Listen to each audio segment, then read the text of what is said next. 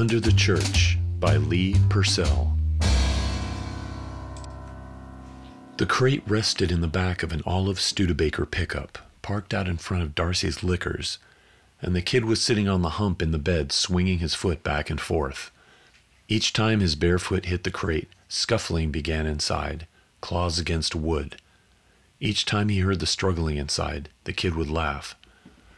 "What have you got in there?" Krako shouted across the street. The kid looked up, his eyes as dark and round as a seal's eyes, but he did not answer. "That boy, that's Mulholland's boy. He's part Cherokee, I think." "Caught yourself a weasel?" Krako pushed his sweat-stained cap back and squinted toward the crate. I sat on the hood of Krako's taxi, heels braced to keep from sliding off the rounded edge. The sun behind us made immense flares, incandescent solar arrows on the chrome of the cars lining the street. Krako was chewing a wintergreen mint. I could hear the harsh sound of enamel crunching candy. "Leave him alone, Krako." He hadn't really started in on the kid in a bad way yet, but he would, I felt, bored as he was sitting here in his taxi. Mount Shasta rose behind the liquor store. A trace of cloud clung just below the double peak, like a remnant left by a storm-battered climbing expedition. I supposed I was bored too, having quit my bartending job less than a week ago. Mulholland came out of the liquor store, talking, gesturing to Kenrick, the owner.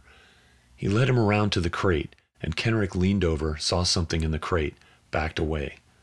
Scratching the back of his neck, he looked from Mulholland back to the crate. "What the hell have they got in there?" Krako's curiosity was engaged, and I knew I couldn't distract him at this point. "A rabid rodent? Maybe a beaver?" Mulholland was talking to his boy. The sun held them all in bright relief. Behind them in the liquor store window, a plastic waterfall circled, dumping gallons of shimmering liquid into a pool. A rock in the foreground, blue-black like the barrel of a gun, provided a niche for a golden-brown bottle of beer. Kenrick and Mulholland started through the gap toward the back of the liquor store. On the opposite side of the street was the police station. Krako pulled me toward the truck. "I'll have to have a look at this thing," he explained. Wintergreen fumes rolled from his lips. The boy stopped kicking the crate as we crossed the street. He studied us with distrustful curiosity. His bare feet were a dark earth tone, rich sienna, and shuffling his feet around, he inadvertently kicked the crate again. A flurry of fresh scratching came from the box. The door fastened with a simple latch, the hasp secured by a stick, measured about 1.5 feet square. A chicken wire window, more a peephole really, revealed nothing from my angle of view. The box was about 6 feet long. "Can we take a look?" Krako asked. "I don't think he speaks English," I suggested. The kid looked at us with his seal eyes. He switched his gaze to the crate, his nose right up to the chicken wire. "Osiu una," he said. I'm almost certain I heard a response come from the box. "It's an Osiu una," Krako said. "I've got to see this damn thing." He crawled up into the truck and tried to look through the screen. "Can't see nothing." "Let's go have a beer." The boy was getting excited. He grabbed Krako's big insensitive hand and tried to force it from the edge of the box. Krako shook him off, reached for the latch on the crate. "Hala!" the boy said. "Hala!" As soon as the latch was opened, the door sprung open.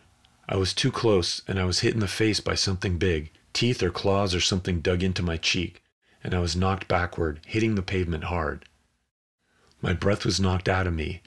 Lying on the sidewalk, it felt as though I could feel the earth moving, making slow circles through the universe. I was giddy with the notion of the revolutions and orbits. Opening my eyes did nothing to help.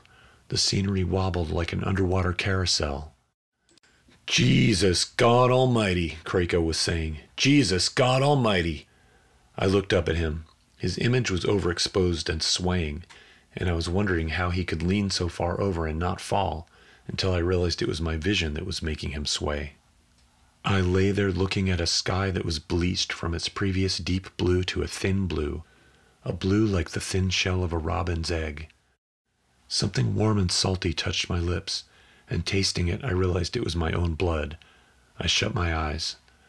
"What was it?" Krako kept asking the boy. "Tell me what that thing was." Mulholland and Kenrick came back. One of them pressed a wadded-up handkerchief at my wound and told me to hold it tightly against my cheek. The pressure of the cloth made the wound sting sharply. The boy pointed down the street. He was talking to his father in that strange tongue. Krakow finally got around to looking down at me. "Are you all right?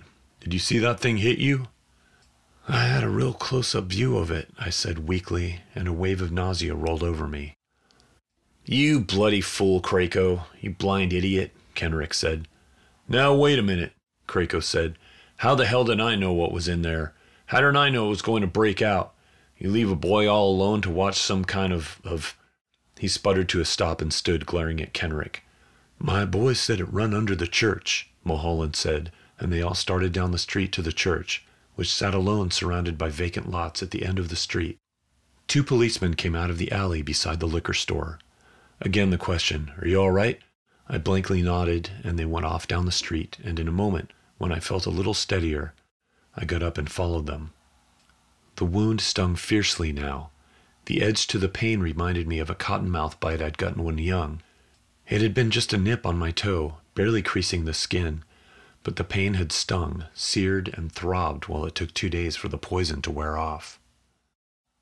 A couple of people sifted out of shops along the street and followed the excitement along to the church.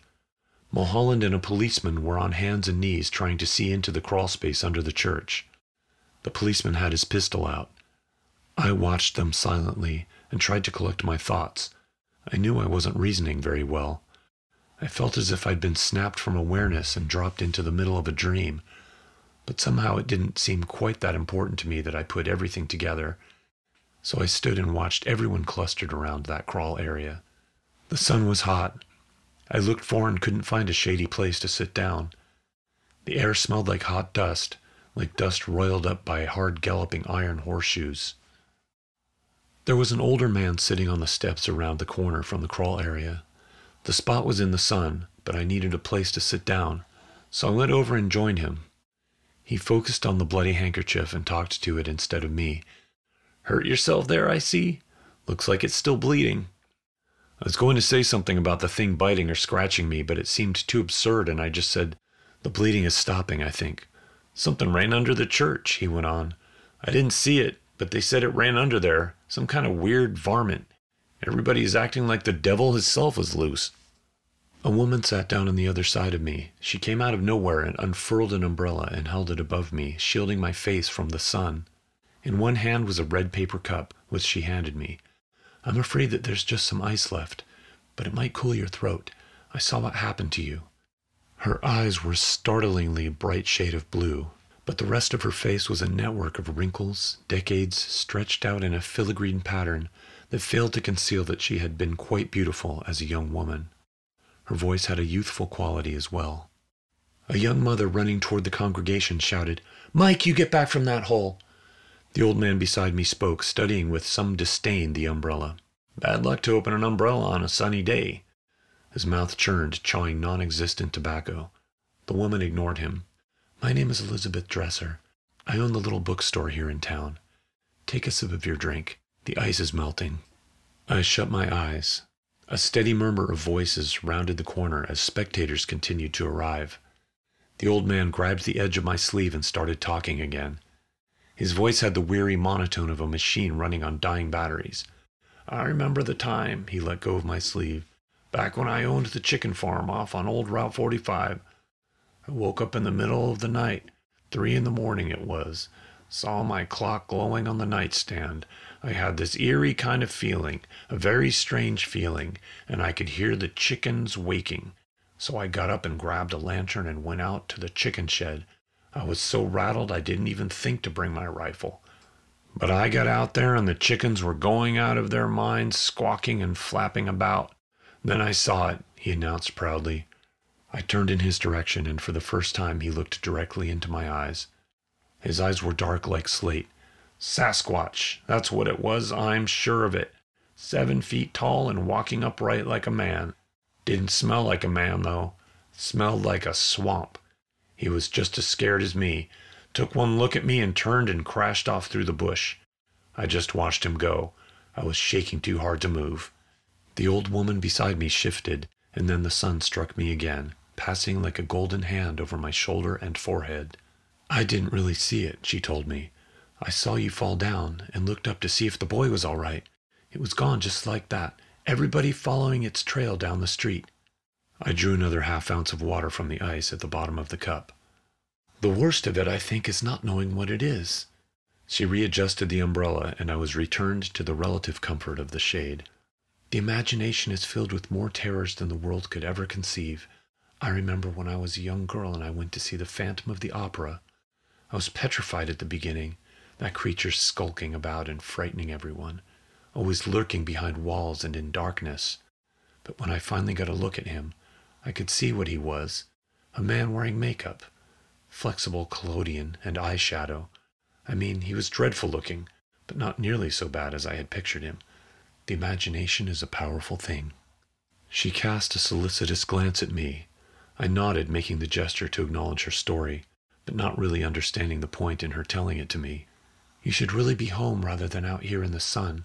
Head injuries are not to be taken lightly." "I'm fine," I murmured. The ice water helped. A woman broke away from the fringes of the crowd, carrying her young child, who was wailing uncontrollably. The crying seemed to add to the mood of anxiety. One policeman was talking to the people, one group at a time, trying to convince the crowd to break up and go home. "It could be rabid," I heard, "and we don't want anyone bitten." The spectators seemed mesmerized by the presence of whatever moved through the crawlspace darkness. They would back off a few yards, shift position, and settle at another spot. A large woman, her legs protruding like stumps beneath a dark coat she wore despite the heat, gnashed her teeth and shouted her own suggestions to the police force. "Why don't you use gas on it? Shoot some gas in there and then go in and drag it out. Letting some horrible wild beast run loose under the church, it's terrible. It's just too much. Shoot some gas in there and knock the thing out and then drag it away." I saw Mulholland standing by his boy, hand resting on the kid's shoulder. The boy squirmed, peering nervously about, craning his neck to see into the crawl space. An officer walked up and said something to Mulholland. Mulholland answered him solemnly. The officer shook his head skeptically. The kid wriggled beneath the hand of his father, his seal eyes searching. "The unknown has always been a constant fascination to man," the woman started again. "I do a lot of reading, owning a bookstore, you realize, and in every culture you will find stories of things that dwell in darkness, things that live in perpetual night, the subjects of our nightmares. I think you can find a correlation with Western psychology." "Excuse me," I said, standing up. "I am not feeling well at all." Her frail hand reached out to steady me. It was white and covered with liver spots, and the bones looked scarcely concealed by the pale translucent skin. She was wearing lavender scent, I noticed for the first time, and the odor made my stomach flutter uncomfortably. "Excuse me," I said again, and started walking past the crowd, wanting nothing more than to sit down in my apartment and turn on the air conditioner and drink a glass of cold water. A man grasped my arm. "You're the one the thing bit," he said, nearly wrenching away the bloody handkerchief. "You must have seen it. What did it look like?" "Please," I said. "I didn't see it. I don't know what it looks like." He refused to let go of my arm, staring at me, wondering if I was lying. He had a narrow, pale face, and his breath was musty and unpleasant. "What's he doing?" someone said rather loudly, and my attention was drawn to one of the policemen on hands and knees, holding a flashlight and probing deeper into the crawlspace. He inched ahead, and then suddenly gave a cry and drew his hand out with a deep slash along the skin, the blood beginning to well up from a fleshy flap torn loose between the thumb and the index finger. While everyone's eyes were fastened to the fold of skin, Mulholland's boy crawled into the hole beneath the church. The women in the back gasped, and Mulholland let out kind of a choked exclamation, and then silence descended like a sudden, unexpected nightfall. My tongue was frozen to the roof of my mouth. It was too late now to turn and simply go home, and I stood there, my pulse booming in the arteries beneath each ear. We all stood like that, the sun easing shadows around the sundials of our bodies, not wanting to see the outcome, but unable to move our eyes from the black hole, waiting for what we knew must happen.